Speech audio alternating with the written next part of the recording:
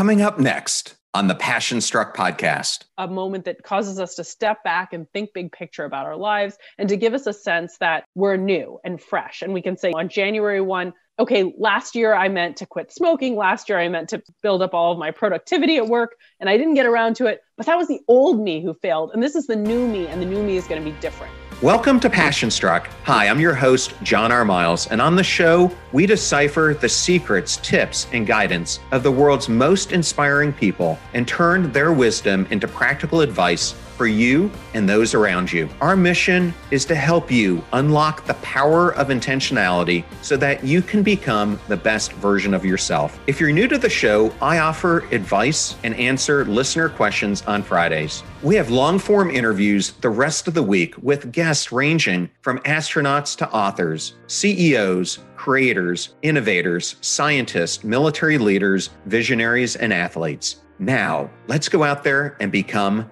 Passion Struck. Hello, everyone, and welcome back to episode 155 of Passion Struck, recently ranked by Apple as one of the top 20 health and fitness podcasts in the world. And thank you to each and every one of you who comes back weekly to listen and learn how to live better, be better, and impact the world. And if you're new to the show, or you would just like to introduce this to friends or family members, we now have episode starter packs both on Spotify and on the Passion Struck website. These are collections of our fans' favorite episodes that we organize into topics to give any new listener a great way to get acquainted to everything that we do here on the show. Just go to passionstruck.com/starter packs to get started. In case you missed it, I interviewed Dr. David Yaden last week, a professor at the Johns Hopkins School of Medicine, and we discussed the research that he's doing in the Center for Psychedelic and Consciousness Research, as well as his thoughts on self-transcendence and behavioral change. I also interviewed Erin Deal, who's the CEO of Improve It, and we talk about how improv changed her life and how she's now teaching improv to help others change theirs. And if you missed my solo episode from last week, it was on unconditional love and 8 ways that you can create it in your own life. Please check them all out. I also wanted to thank you so much for your continued support of this show. Your ratings and reviews mean so much to the growth and popularity of this podcast. So thank you, each and every one of you who gives us those ratings and reviews. Now, let's talk about today's guest. Dr. Katy Milkman is the Dr. James G. Dinman Endowed Chair of the Wharton School at the University of Pennsylvania. She is the host of Charles Schwab's popular behavioral economics podcast, Choiceology, and the former president of the International Society for Judgment and Decision Making. She is also the co-founder and co-director of the Behavioral Change for Good initiative, a research center whose mission is to advance the science of lasting behavioral change. Her best-selling book, How to Change: The Science of Getting from Where You Are to Where You Want to Be, was named as one of the top 20 best books for healthy living in 2021 by the New York Times. And Katy was also named to the world's top 50 management thinkers by Thinkers 50 in 2021. We discuss why she and Angela Duckworth set out to co-found the Better Change for Behavior Good initiative and some of the incredible impacts it's made over the last few years. How the mastery of human motivation and behavior became her passion. The importance of how our behavior should be a strategy in design, effortless perfection, and Katy's thoughts on how you can use behavioral changes to curtail its practice. The importance of micro changes in our behavioral change journeys, why the approach to health-related behavioral change is different from other behavioral change modalities, and so much more. Thank you for choosing Passion Struck and choosing me to be your host and guide on your journey to creating an intentional life. Now, let that journey begin.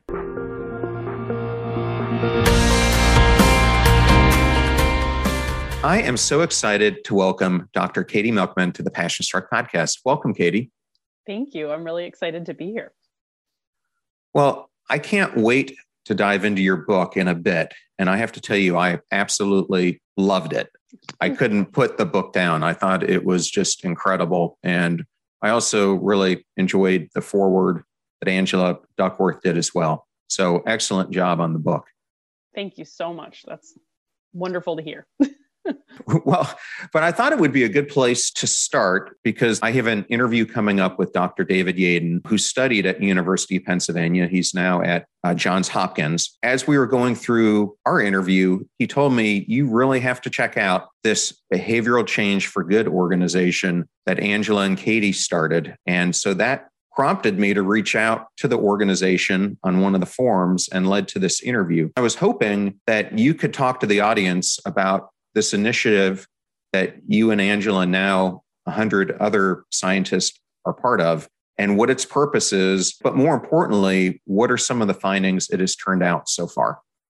Yeah, I'd be delighted to. So the Behavior Change for Good initiative at the University of Pennsylvania is something that Angela Duckworth and I founded about 5 years ago.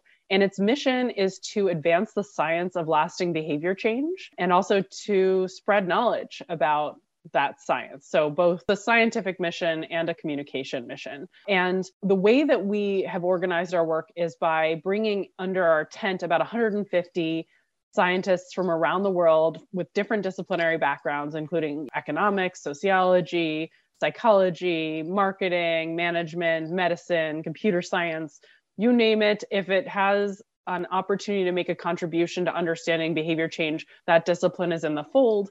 And basically saying, let's bring this group together to cross-pollinate about ideas and to do science together. And we've spearheaded a new way of doing research, which is instead of running experiments, that's sort of the standard methodology, the gold standard in our field, where you run, an A/B test. Like, does this change behavior effectively more so than this other methodology? Rather than just running A/B tests, we actually specialize in doing what we call mega studies, which is like an A to Z test. Lots of scientists come together with different ideas, and we put them all out there in the world simultaneously in a really massive trial. And we just published results from one of our first mega studies in Nature, which is sort of the world's leading scientific journal, late last year. And it was looking at different methodologies. We tested 54 different programs that lasted 4 weeks and tried to encourage more gym attendance among members of 24-hour fitness gyms. That just gives you a flavor of the kind of work we do. And in terms of some of our biggest discoveries to date, I would say one really exciting discovery, and a lot of this is fueled by our collaborators, and this is no different in that respect, was led by a former PhD student of Angela's, postdoc of mine, who's now a professor at Northwestern University at the Kellogg School. Her name is Lauren Eskris-Winkler, and her insight that I think is so interesting, which is in my book as well, is that often when someone's struggling, our first instinct is to try to give them advice, whether they've solicited it or not, on how they can do better.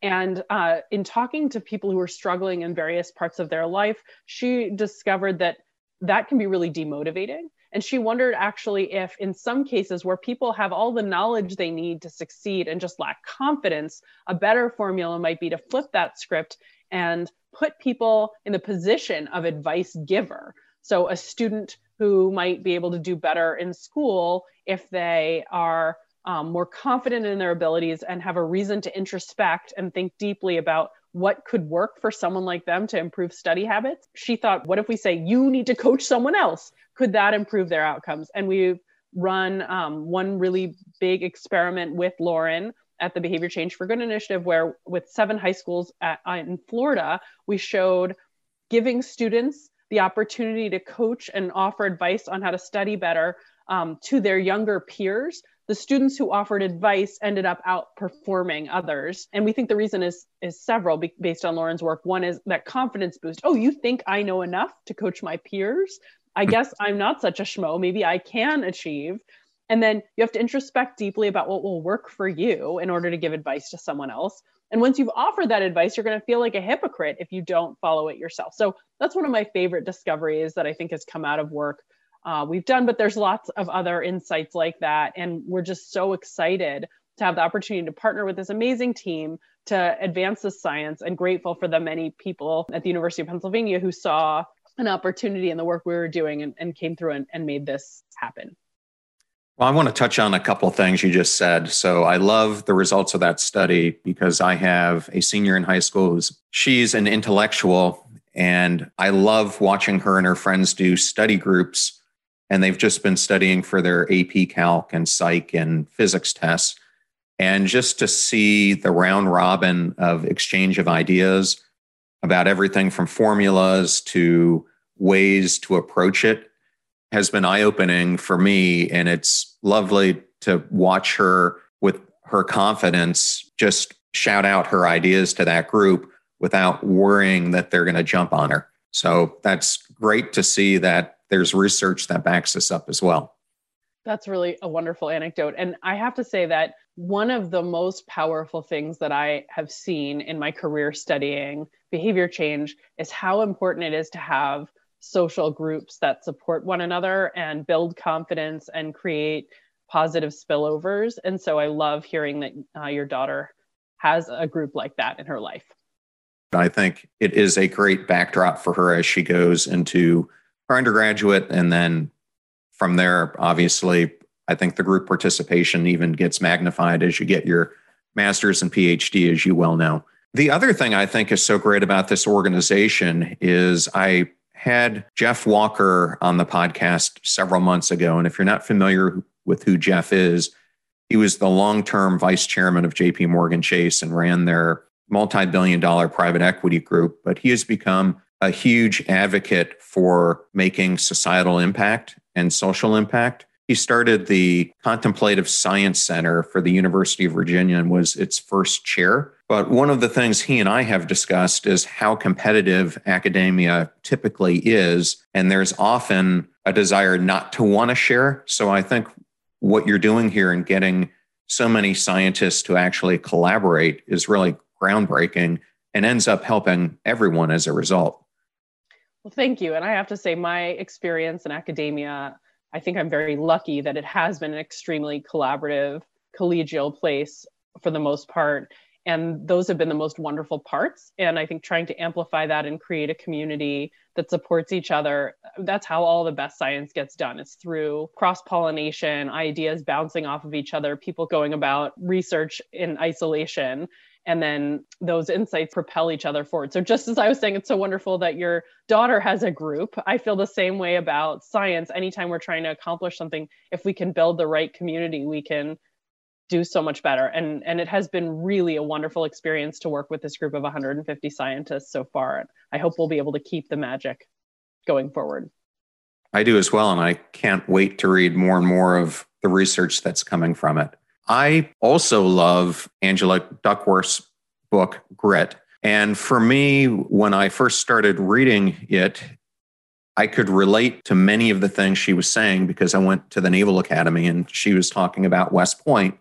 And I completely agree with her that there is this factor of passion and perseverance that drove me to get to where I was at the Naval Academy. But as I looked at it, I thought she was missing one important ingredient.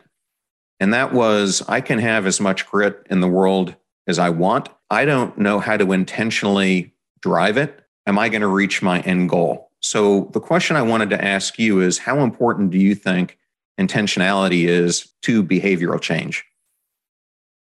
That's a very interesting question. I should say I am not an expert on grit. Everything I know about it, of course, I've learned from hanging around Angela. I don't think she would say grit is the only ingredient. It's just one ingredient that seems important to success and that she's studied. And she's done a lot of work on situation modification with James Gross, who's a brilliant psychologist at Stanford University. And I think she thinks that's a very important component of success as well, which is situation modification basically means intentionality, having a recognition that if my situation isn't going to support my goals, then I need to change it.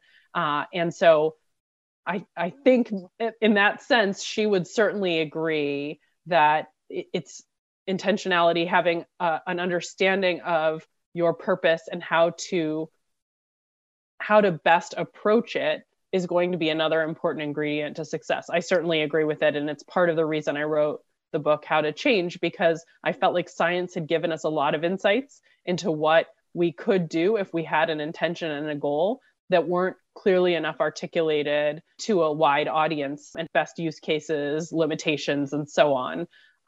So I think both Angela and I would agree with your premise.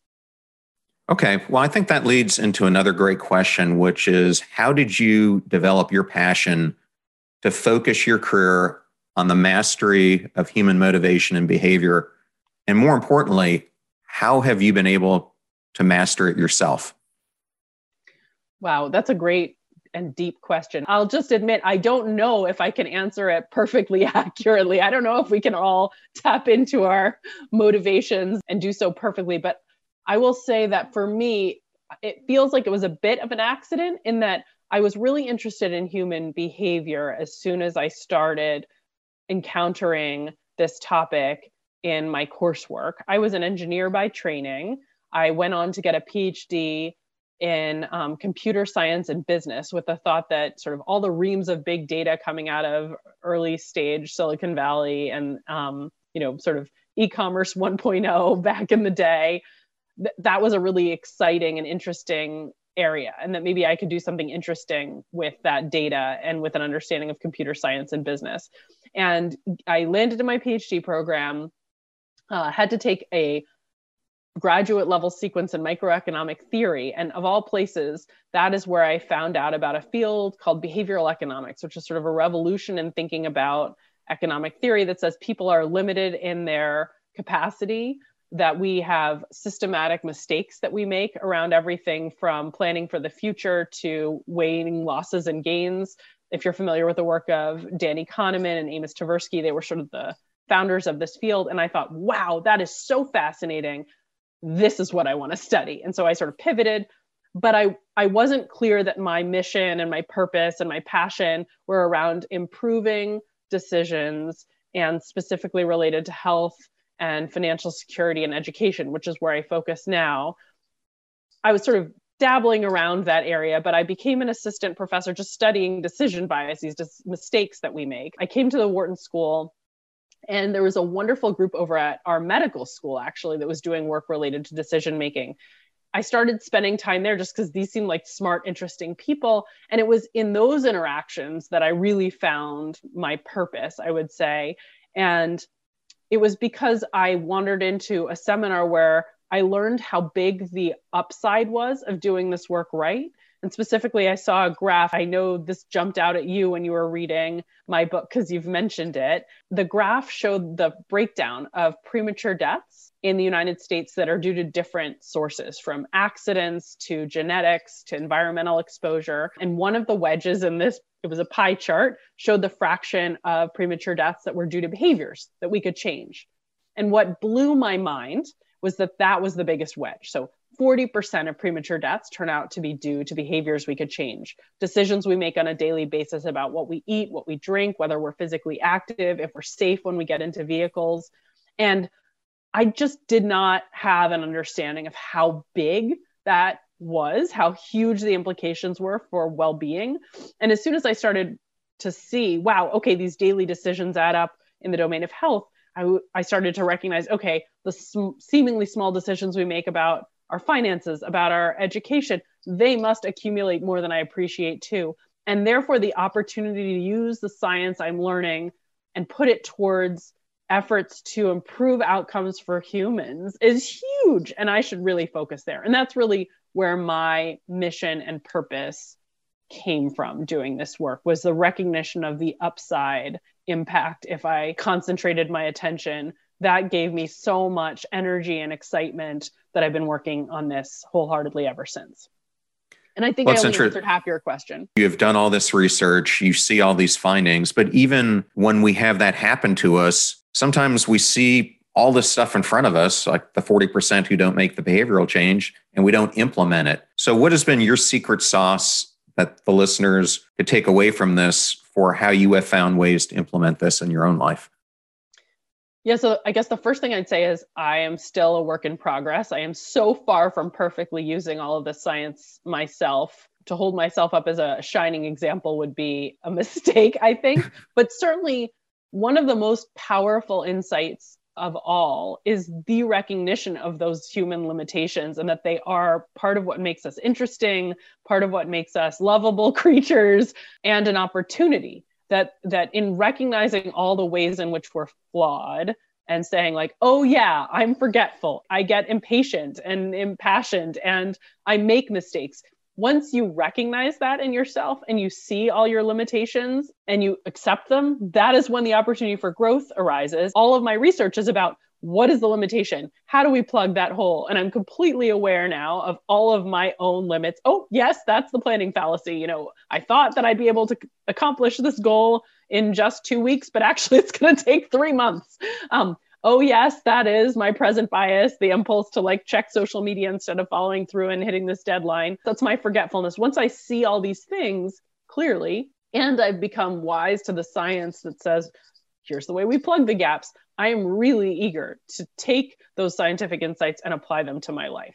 So maybe that's the best I can say is sort of like owning and recognizing your own limitations is itself an opportunity, because then you see all the ways that you can optimize and improve. We'll be right back to my interview with Katy Milkman. There comes a time when you need to consolidate, whether you're out of hard drive space or your significant other asks if you really need to buy that many pair of shoes. And I found myself needing to consolidate how I approach social media when I stumbled upon AppSumo, as I was looking for an application to help me get rid of my daily stress of social media management. This is where I found Postly, which not only helps me to consolidate, but also manage and publish social media content at scale. I couldn't believe it when I actually received lifetime access for only $49, which is a 98% discount. And I love Postly because I can manage and schedule all my social content in one place. And I wish I would have discovered AppSumo sooner. Imagine if I would have bought Zapier back in 2013, I would have gotten lifetime access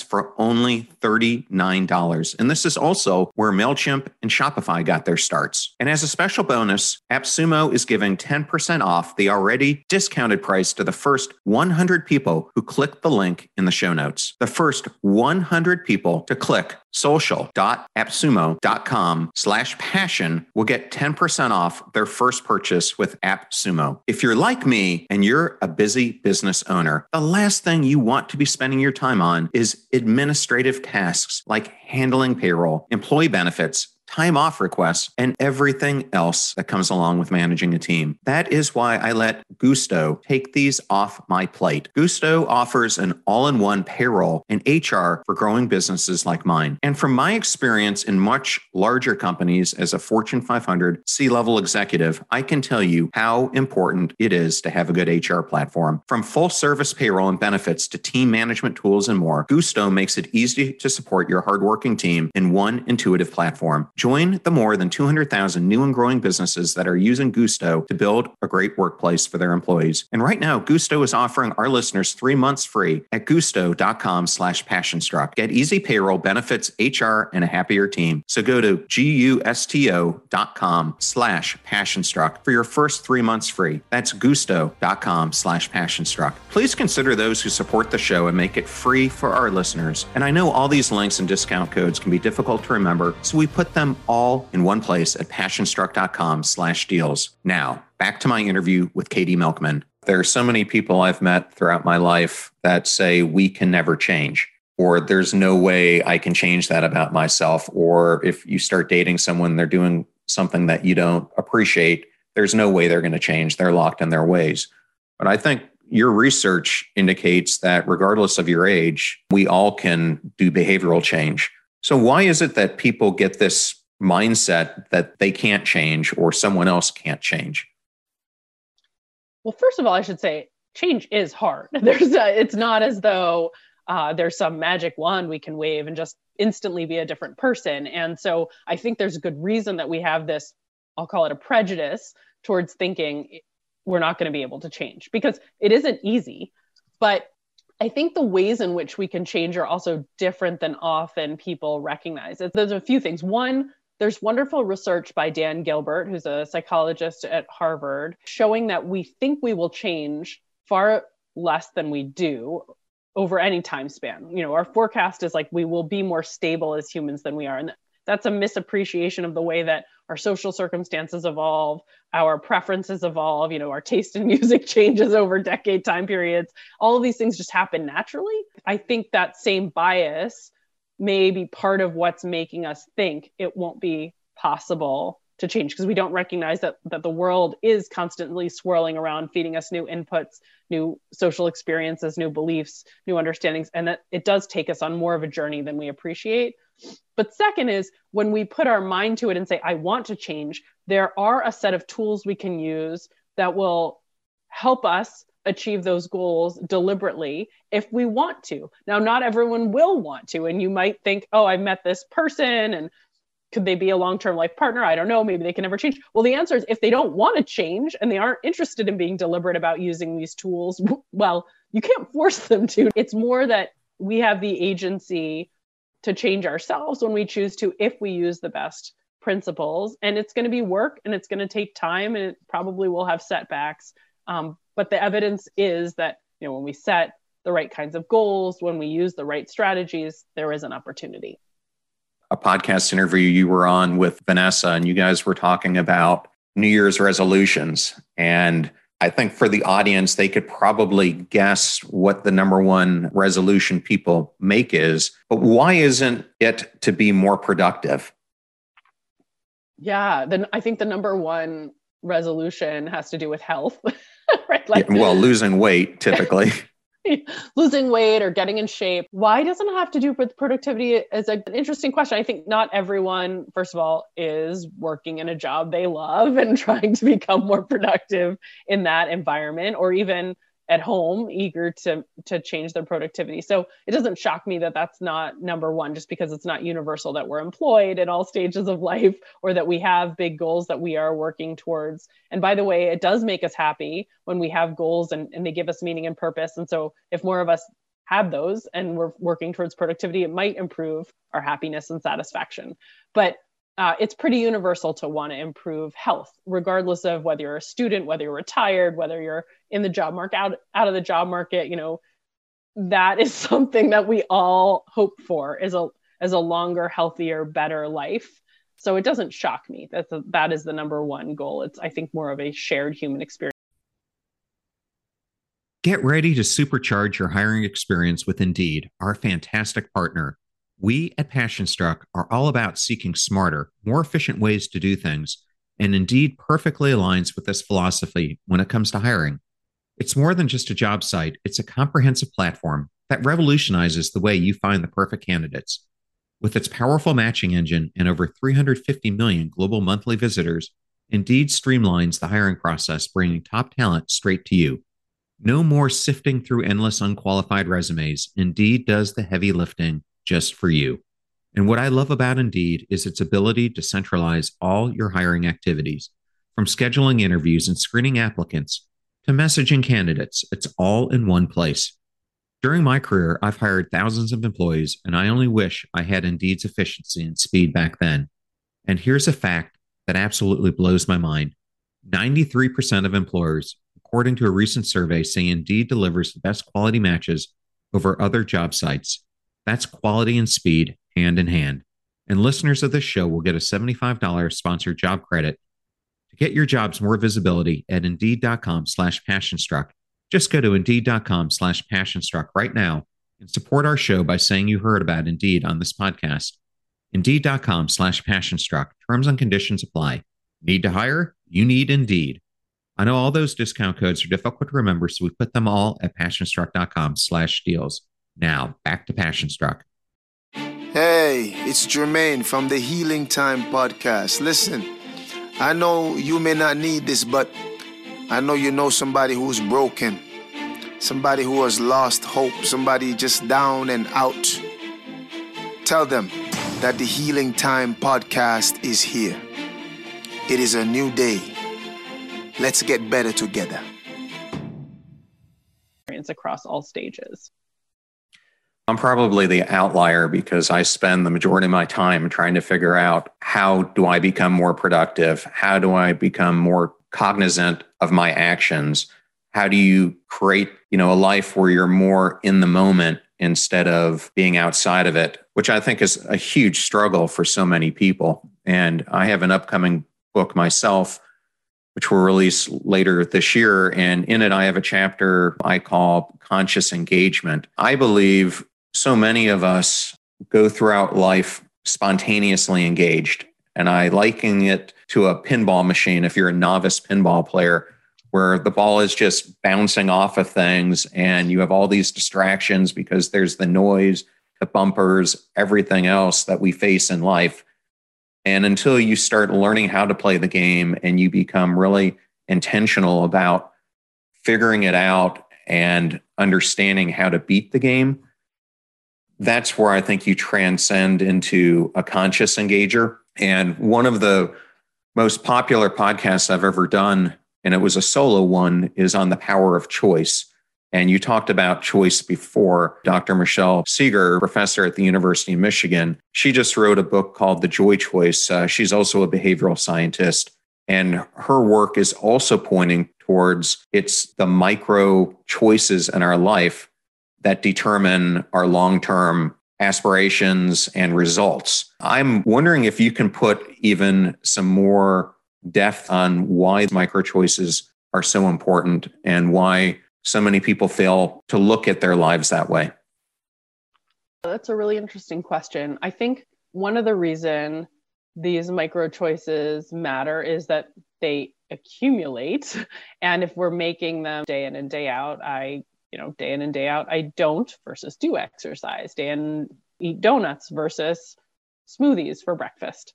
Those choices add up and they become really meaningful over the long run. And this is sort of the insight that led me to realize there was a huge opportunity in studying behavior change. As if we could pivot those habits in positive directions, we could reduce 40% of premature deaths in this country. That's why this matters. We can mindlessly continue down those paths if we don't use any of the tools to make a change. And suddenly the years add up and we've lost out on a big opportunity for a better life.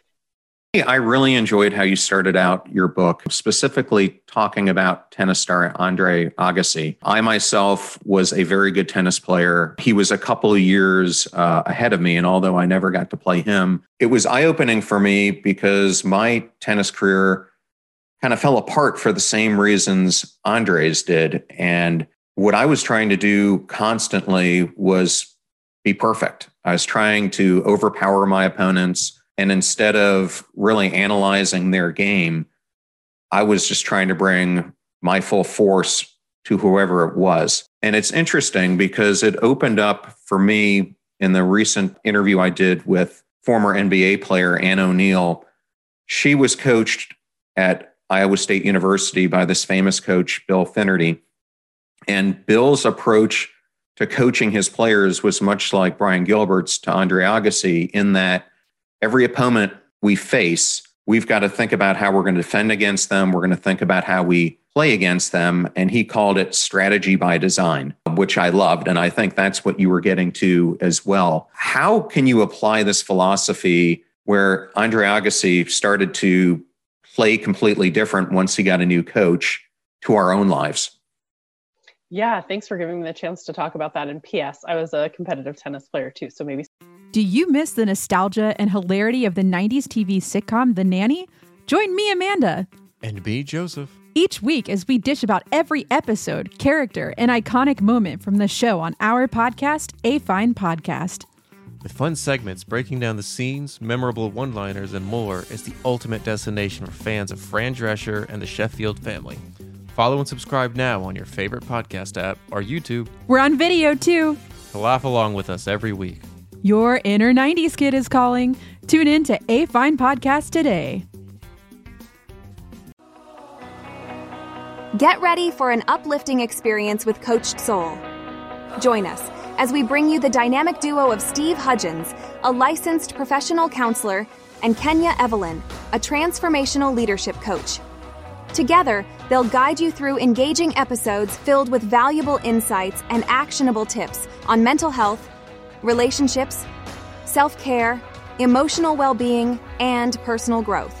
Coached Soul is your go-to podcast for empowering discussions that will help you thrive, where we aim to empower and uplift you on your journey towards personal growth and well-being. Remember, as you navigate through life, you don't have to do it alone. We encourage you to reach out to professionals, seek support from loved ones, and take the time to prioritize your own well-being. Stay tuned for future episodes filled with even more valuable insights and actionable tips. Remember, you have the power to thrive. And with Coach It Soul by your side, anything is possible. Until next time, take care, stay empowered, and keep shining your brightest light. For more information, contact coachedsoul.com. Someday we can hit some balls. And Agassi was one of my favorite athletes as a kid, in part because I got to watch such an interesting evolution. And I'm interested in behavior change. He really evolved as a player over the years. And this pivot he made with Brad Gilbert was particularly interesting because he became a master strategist. And I think that is exactly what so many of us need to do if we want to achieve more in our lives and when it comes to change, and what many people fail to do. First, if you have a goal, think about what are the obstacles? What actually will hold me back? What might prevent me from achieving this goal before making your plans? So often we just envision how we'll achieve success and don't think carefully about what might stand in our way. And the research shows that thinking first about those obstacles and planning for them is hugely beneficial. And specifically in the realm of behavior change, in my research, I've identified a number of really systematic and predictable challenges that can get in the way. And I should say, I study internal barriers to change. There are huge external barriers to change that cannot be neglected, inequality, et cetera. I don't want to say that's not important. It's hugely important.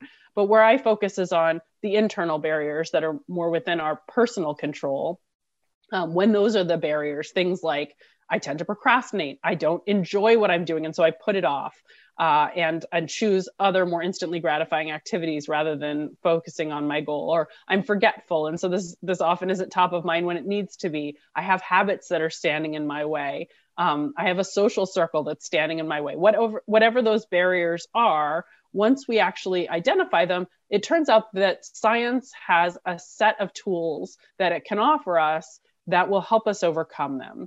And when I wrote my book, I opened with the Agassi story to highlight how important it is to first organize and think about those barriers, and then tactically deploy the solutions that are tailor-made to your situation that will help you. And just to be a little more concrete, let me sort of give you an example. Imagine someone has a goal of getting healthy, and to achieve that, they really need to take their medication regularly. And they're trying to figure out, I'm not doing this, even though it's obviously so important to me. What's wrong? Well, you'd want to approach that really differently if they seem to be forgetting every night to take their pills than if the reason they're not taking it is some nasty side effect that they're dreading. And often people don't think about behavior change and their goals in this way. They just sort of slap on the most convenient or best marketed solution. They think like, oh, let's set big audacious goals, or let me visualize success. I've heard that works, instead of doing this first step. And it's just like Agassi thinking about, what's my opponent's weakness? Do I need to hit every ball to the backhand? Do I need to draw them into the net? And that changes everything. Once you recognize what you're working against and you can strategize carefully, you can be so much more successful. Yeah, I actually refer to this when I talk about it as the bee and turtle effect. And I'll tell you this through the lens of Elon Musk. The reason I call it that is that in some ways you need to be the slow, methodical turtle who's really focused on the long-term aspirations of where they're going. But just as a bee that's captivated by the tasks that they have to get done in that day, the magic is, how do you bring them together? So a great example of this is when Elon Musk started SpaceX and he bid on the program for NASA. He was the only vendor who decided to bid both on crew as well as cargo flights. And because he did that, yes, it slowed him down at first against his competitors, but now you look at where they are and how much they've leapfrogged because they took those daily actions to focus on the bigger prize. And over time, it opened up both opportunities for them, as just an analogy. Katy, another thing I really loved about the book was, having been a senior executive at Dell, your experience of going to Google and how it was eye-opening for you for a number of different ways. I was hoping you could tell the audience what that experience was like through the lens of the fresh start effect that you write about in the book. Yeah, absolutely. Well, one very fun experience I had as an assistant professor at the Wharton School was getting invited out to Google's Mountain View headquarters to talk with some of their HR leaders about challenges the company was facing and to try to bring science to bear on those challenges. It was exciting because Google is a fast growing, neat company. And I was really interested in applying the insights I was generating in the ivory tower to real day-to-day problems. I sort of couldn't believe, honestly, that I was going to have much to offer when I flew out and was wandering around this amazing corporate campus. But in the end, I was fascinated to learn that even this dream company, if you will, at the time it was 2012 roughly, and things couldn't have been going much better for Google. They were struggling with challenges related to human behavior, just like every other organization and just like every individual. They were offering lots of training programs to their employees that were state of the art so they could buff up on new skills, and seeing that not everyone was taking advantage of them. They were offering all sorts of great wellness benefits, all sorts of financial benefits, retirement matching programs that were not being adopted by all of their employees. And they were wondering, how can we get more of our employees to take advantage of these fantastic benefits we're putting in front of them to be as good as they could be? And I thought, it's so fascinating that Google is struggling with this. It was super interesting to have the conversations I did, but probably the most exciting moment in my visit came after I gave a presentation about some of the research I'd done that offered tools and tactics that actually could nudge people towards taking more advantage of these opportunities. And a senior leader asked a question that ended up pivoting the direction of my research for the next several years. And that question was, okay, Katy, we're completely convinced that there are lots of tools that you and your collaborators have developed that could help us nudge employees towards taking better advantage of our programming. But is there some ideal time when we could be offering these benefits and pushing out these nudges towards behavior change? And I just thought that was such a fantastic question, because to my knowledge, there really hadn't been any attention paid to the fact that we know people's motivation to make a change, to pursue a goal, observationally, it waxes and wanes over the course of our lifetime. And we didn't know much about whether there were systematic conditions that predict good timing for making those kinds of changes. So I took the question back to my research team, and we put our heads together and started thinking, what do we know about this and what can we learn? And I worked with Heng-Chen Dai, who's a professor now at UCLA's Anderson School, and Jason Reese, who's a senior fellow at Wharton.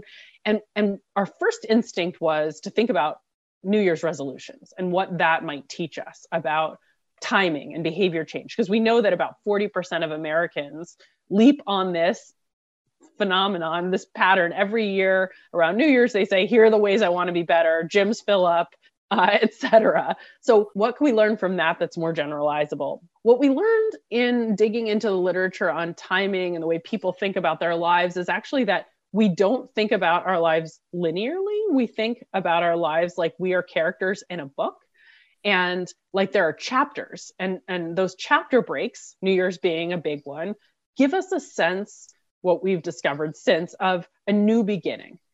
We have the sense that when we, move to a new community, take a new job, get a promotion, change our identity in some way, graduate from college, even on Mondays, when we start a new weekly cycle, it feels like a miniature chapter break. All these moments, they sort of break up our mundane lives into these more concrete, smaller scale opportunities. And we think at those chapter break moments, okay, this is a moment that causes us to step back and think big picture about our lives, and to give us a sense that we're new and fresh. And we can say on January 1, okay, last year I meant to quit smoking. Last year I meant to build up all of my productivity at work, and I didn't get around to it. But that was the old me who failed. And this is the new me, and the new me is going to be different.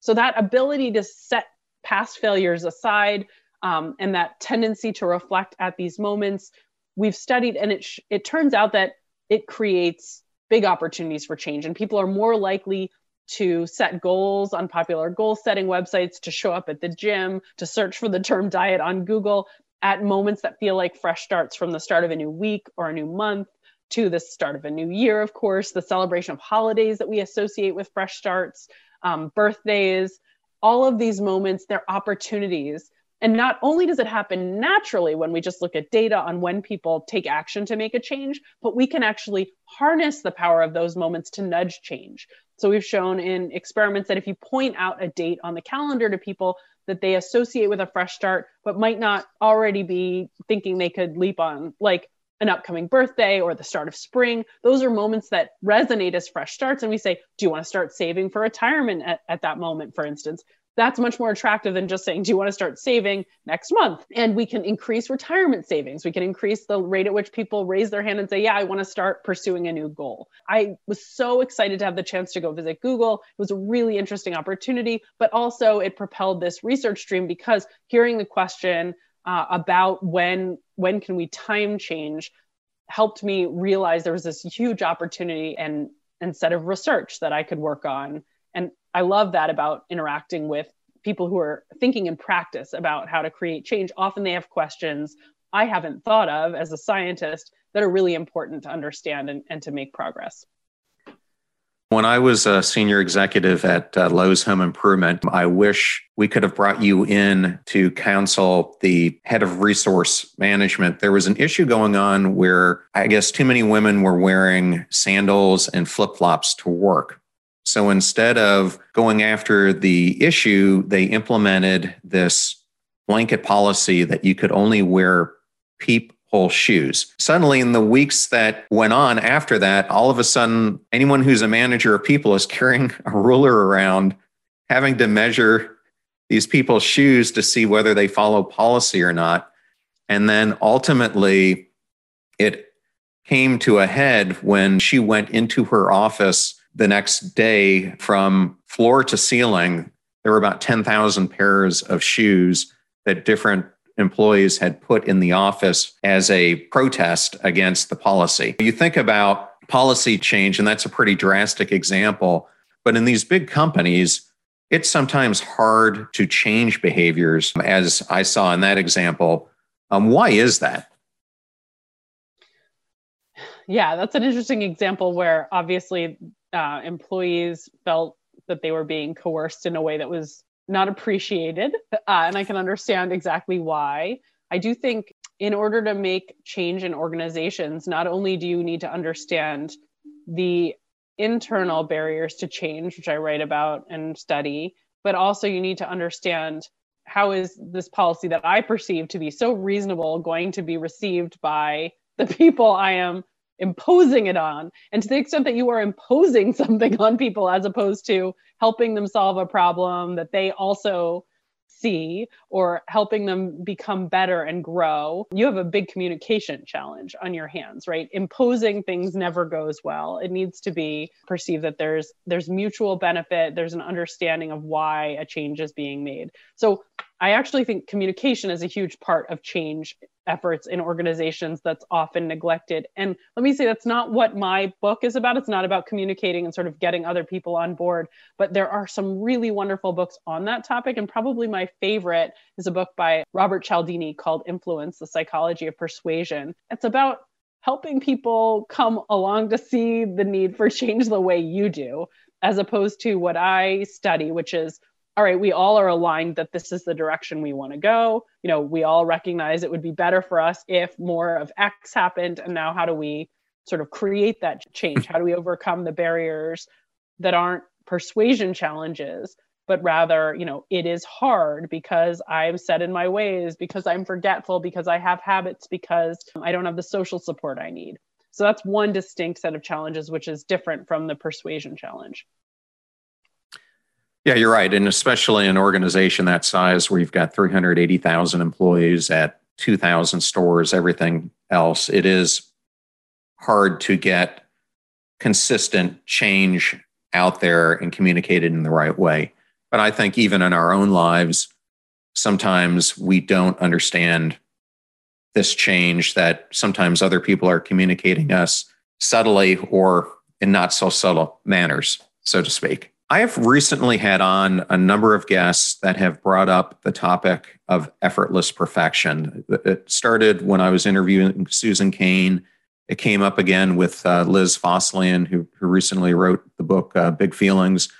And then it came up again in my episode with Michelle Seeger, Why is effortless perfection such an issue today in society? And how do we get people to change this behavior? This is actually a huge thing in some of the more prestigious universities, but it's not just there. It's also ranging in high school. And it's this feeling that kids or adolescents have to be perfect in everything they're doing. Not only do they have to get the perfect grade, but they have to be in the perfect clubs. They have to be in the perfect social circles. They have to be doing volunteer work that all lines up. They have to do sports that make their image look good. And so they put so much pressure on themselves, feeling that they have to be perfect, because without that, they don't think they're going to get into the Princeton or Yale or University of Michigan, whatever it is.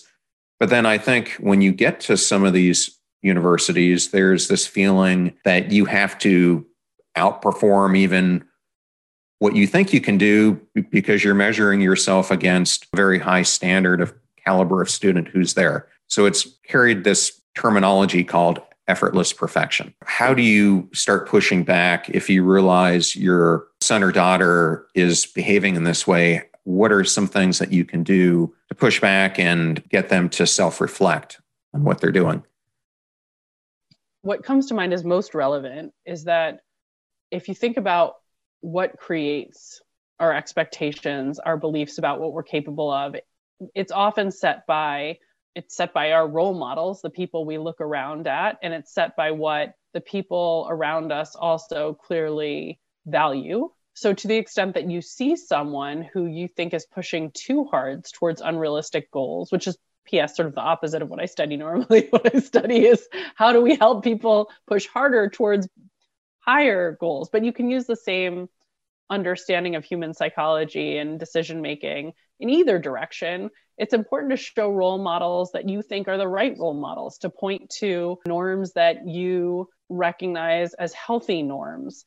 And in general, the people who we surround ourselves with and the people we see as role models and the people who are held up as role models, they shape our understanding of what's good and what we should be pushing towards. So if you have kids who you think have the wrong role models or an idea of perfection that's too outrageous, then starting to point towards norms that you think are healthier and say, look, 60% of the students at the University of Michigan aren't getting straight A's, right? 60% of your peers are taking time away from their work on a regular basis to exercise. When you can point towards the majority that's taking actions that you think are valued, that can change behavior in meaningful ways, because we look at what's normal in others around us for an understanding of what we should be doing too. And so you can point out behaviors that are adopted by the majority of peers that you view as more functional and healthy, and that is likely to have an impact. Yeah, I think we need to be teaching the kids that they're perfectly imperfect and that no one is perfect. And it's to really celebrate the imperfect parts of you, because that's what I think makes people unique at the end of the day. I would also say that's sort of what science, if it's taught us anything about human nature, that's perhaps the most important discovery. And it's the one that I find most useful and exciting, is how limited we are as humans in so many important ways, that no one has, perfect memory, no one has perfect self-control. And to the extent that you expect to, you will only be disappointed and let down by yourself. And so instead, starting to acknowledge all these limitations and just think about what are the systems I can put in place that will help me deal with them and succeed within those constraints. That's where you see the best performance. This kind of leads me to another question that kind of comes out of perfectionism, which is people want to look perfect at times. And so I wanted to touch on eating and exercise behaviors. In your research, have you found that eating and exercise require different behavioral change than other habits do? I would say eating and exercise of themselves are actually really different, right? Because one of them is a behavior you're trying to adopt, and that is sort of adopting exercise would be something that a lot of people are working towards. And the other is often a behavior that you are trying to extinguish, like let me stop eating unhealthy foods, and then you have to replace it with eating healthier ones. So they're very different challenges, and they have different barriers. They're related in that one, it's hard in both cases, and the other is often what's most instantly gratifying is working against us, right? It's more instantly gratifying to sit on the couch and binge watch TV than, for most of us at least, than to go for a run. It's more instantly gratifying to have a donut for breakfast than to have a healthier meal. And so that is a barrier in both cases that we have to be very attuned to. How can we find ways to replace those more instantly gratifying activities that we'll still enjoy and look forward to, instead of making it a drain and a misery to be healthier? But yeah, I absolutely also think there are big differences between health behavior change and, say, financial behavior change or productivity hacks that might work for you. In the context of, for something like saving, we can often put things on autopilot and not have to actually exert any willpower whatsoever. One of my favorite hacks from research is set up an auto deduct once a month, and then literally you never have to think about it again. Every time you get a paycheck, you auto transfer a small portion of that to a savings account. If you set that up once in a moment when you're feeling motivated, it takes you so far, right? Setting up these auto transfers to retirement savings similarly, and you never have to think about it again. But unfortunately, there is no autopilot that works the same way for eating, right? You can't set up an auto spinach ingestion and auto reject of donuts.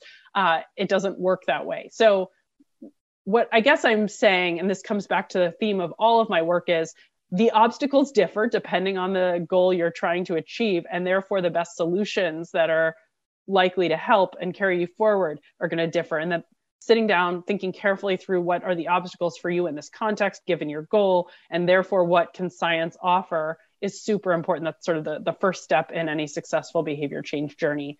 And absolutely, health decisions have different barriers than other decisions.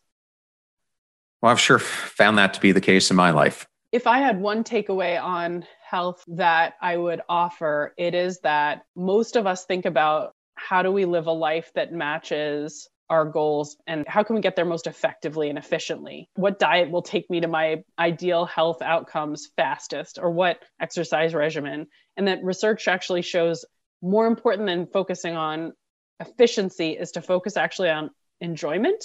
What path can you take that you will enjoy on a daily basis? So whether it's exercising, not by getting on the maximally efficient machine, but rather by going with a friend to a Zumba class, or instead of eating all kale and blueberries, it's finding that mix of nutrients that you actually crave and love, that tastes good and is good for you. Maybe it'll take a little longer to get to your ideal outcome, but on the path, you won't be miserable. And what that means is find the fun way to pursue your goal. You'll persist longer. And that's going to be different for everyone. So I think for each person, there's going to be a population for whom that's right, but there's going to be a population for whom that doesn't work, and something else brings them daily joy. They still look forward to their meals and are able to persist. So that persistence comes with finding a path that you do not experience as painful. And too often we neglect to look for that in the path we take. I would completely agree with that. For some people, a paleo diet might work. For others, it could be a gluten-free. For others, it could be low carbs. I think you just have to understand your body, your exercise, your routines, and end up doing what best fits your metabolism. And that you will not find painful, because that is, again, so often we think, I'll just push through the pain because my goal is so important. But the research shows that does not last. And that's what leads to quitting. And persistence comes when you find a path to your goal that actually is enjoyable in each moment, as well as helping you get closer to whatever it is you're working towards. Why are humans wired to choose immediate gratification over benefits we have to wait to receive? That's a fantastic question. And I think it's also sort of a philosophical question. There's no way that we can experimentally figure that out, right? Because it has something to do with evolution. I think the most interesting and plausible answers that I have heard come down to what were our incentives when we were evolving, our patience, I'll call it, And obviously that was thousands and thousands of years ago.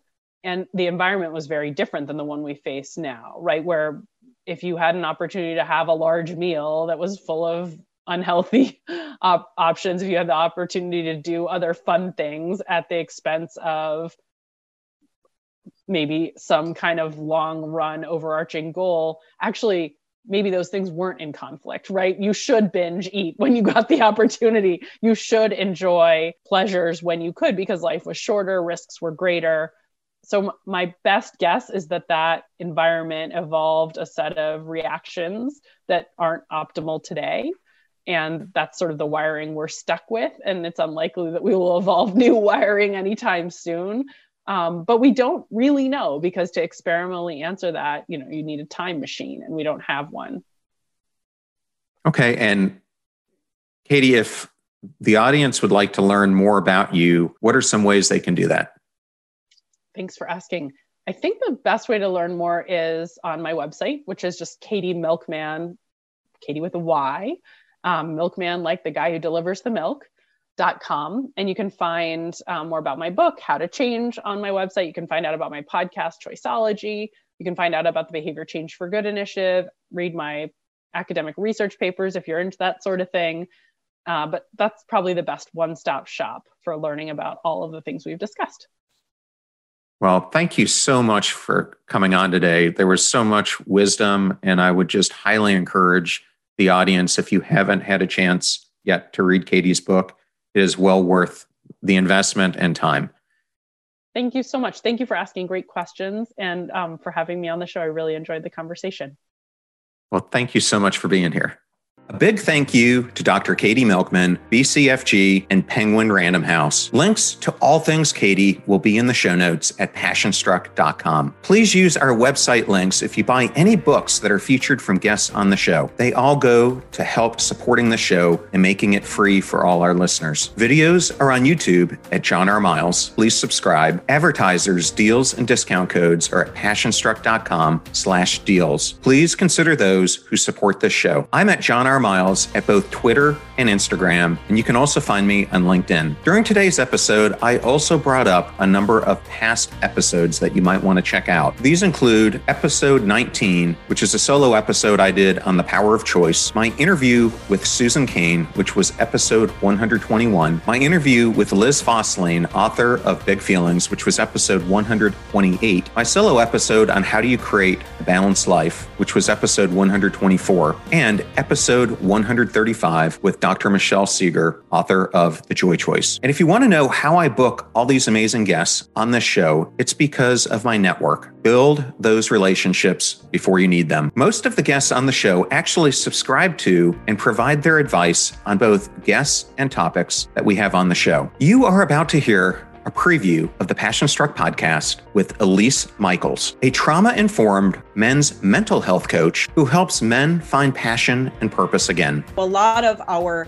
behaviors and developments and fears and ideas are just programs running in our minds that we can't see. And things that happen to us can be traumatic that we don't know and that we don't understand. So that's why I said I help with subconscious trauma, because I help you see what you can't. Remember, we all rise by lifting others. So please share this show with those you love. And if you found this episode useful, please share it with somebody who can use the advice contained within it. In the meantime, do your best to apply what you hear on the show so that you can live what you listen. And we'll see you next time. Live life passion struck.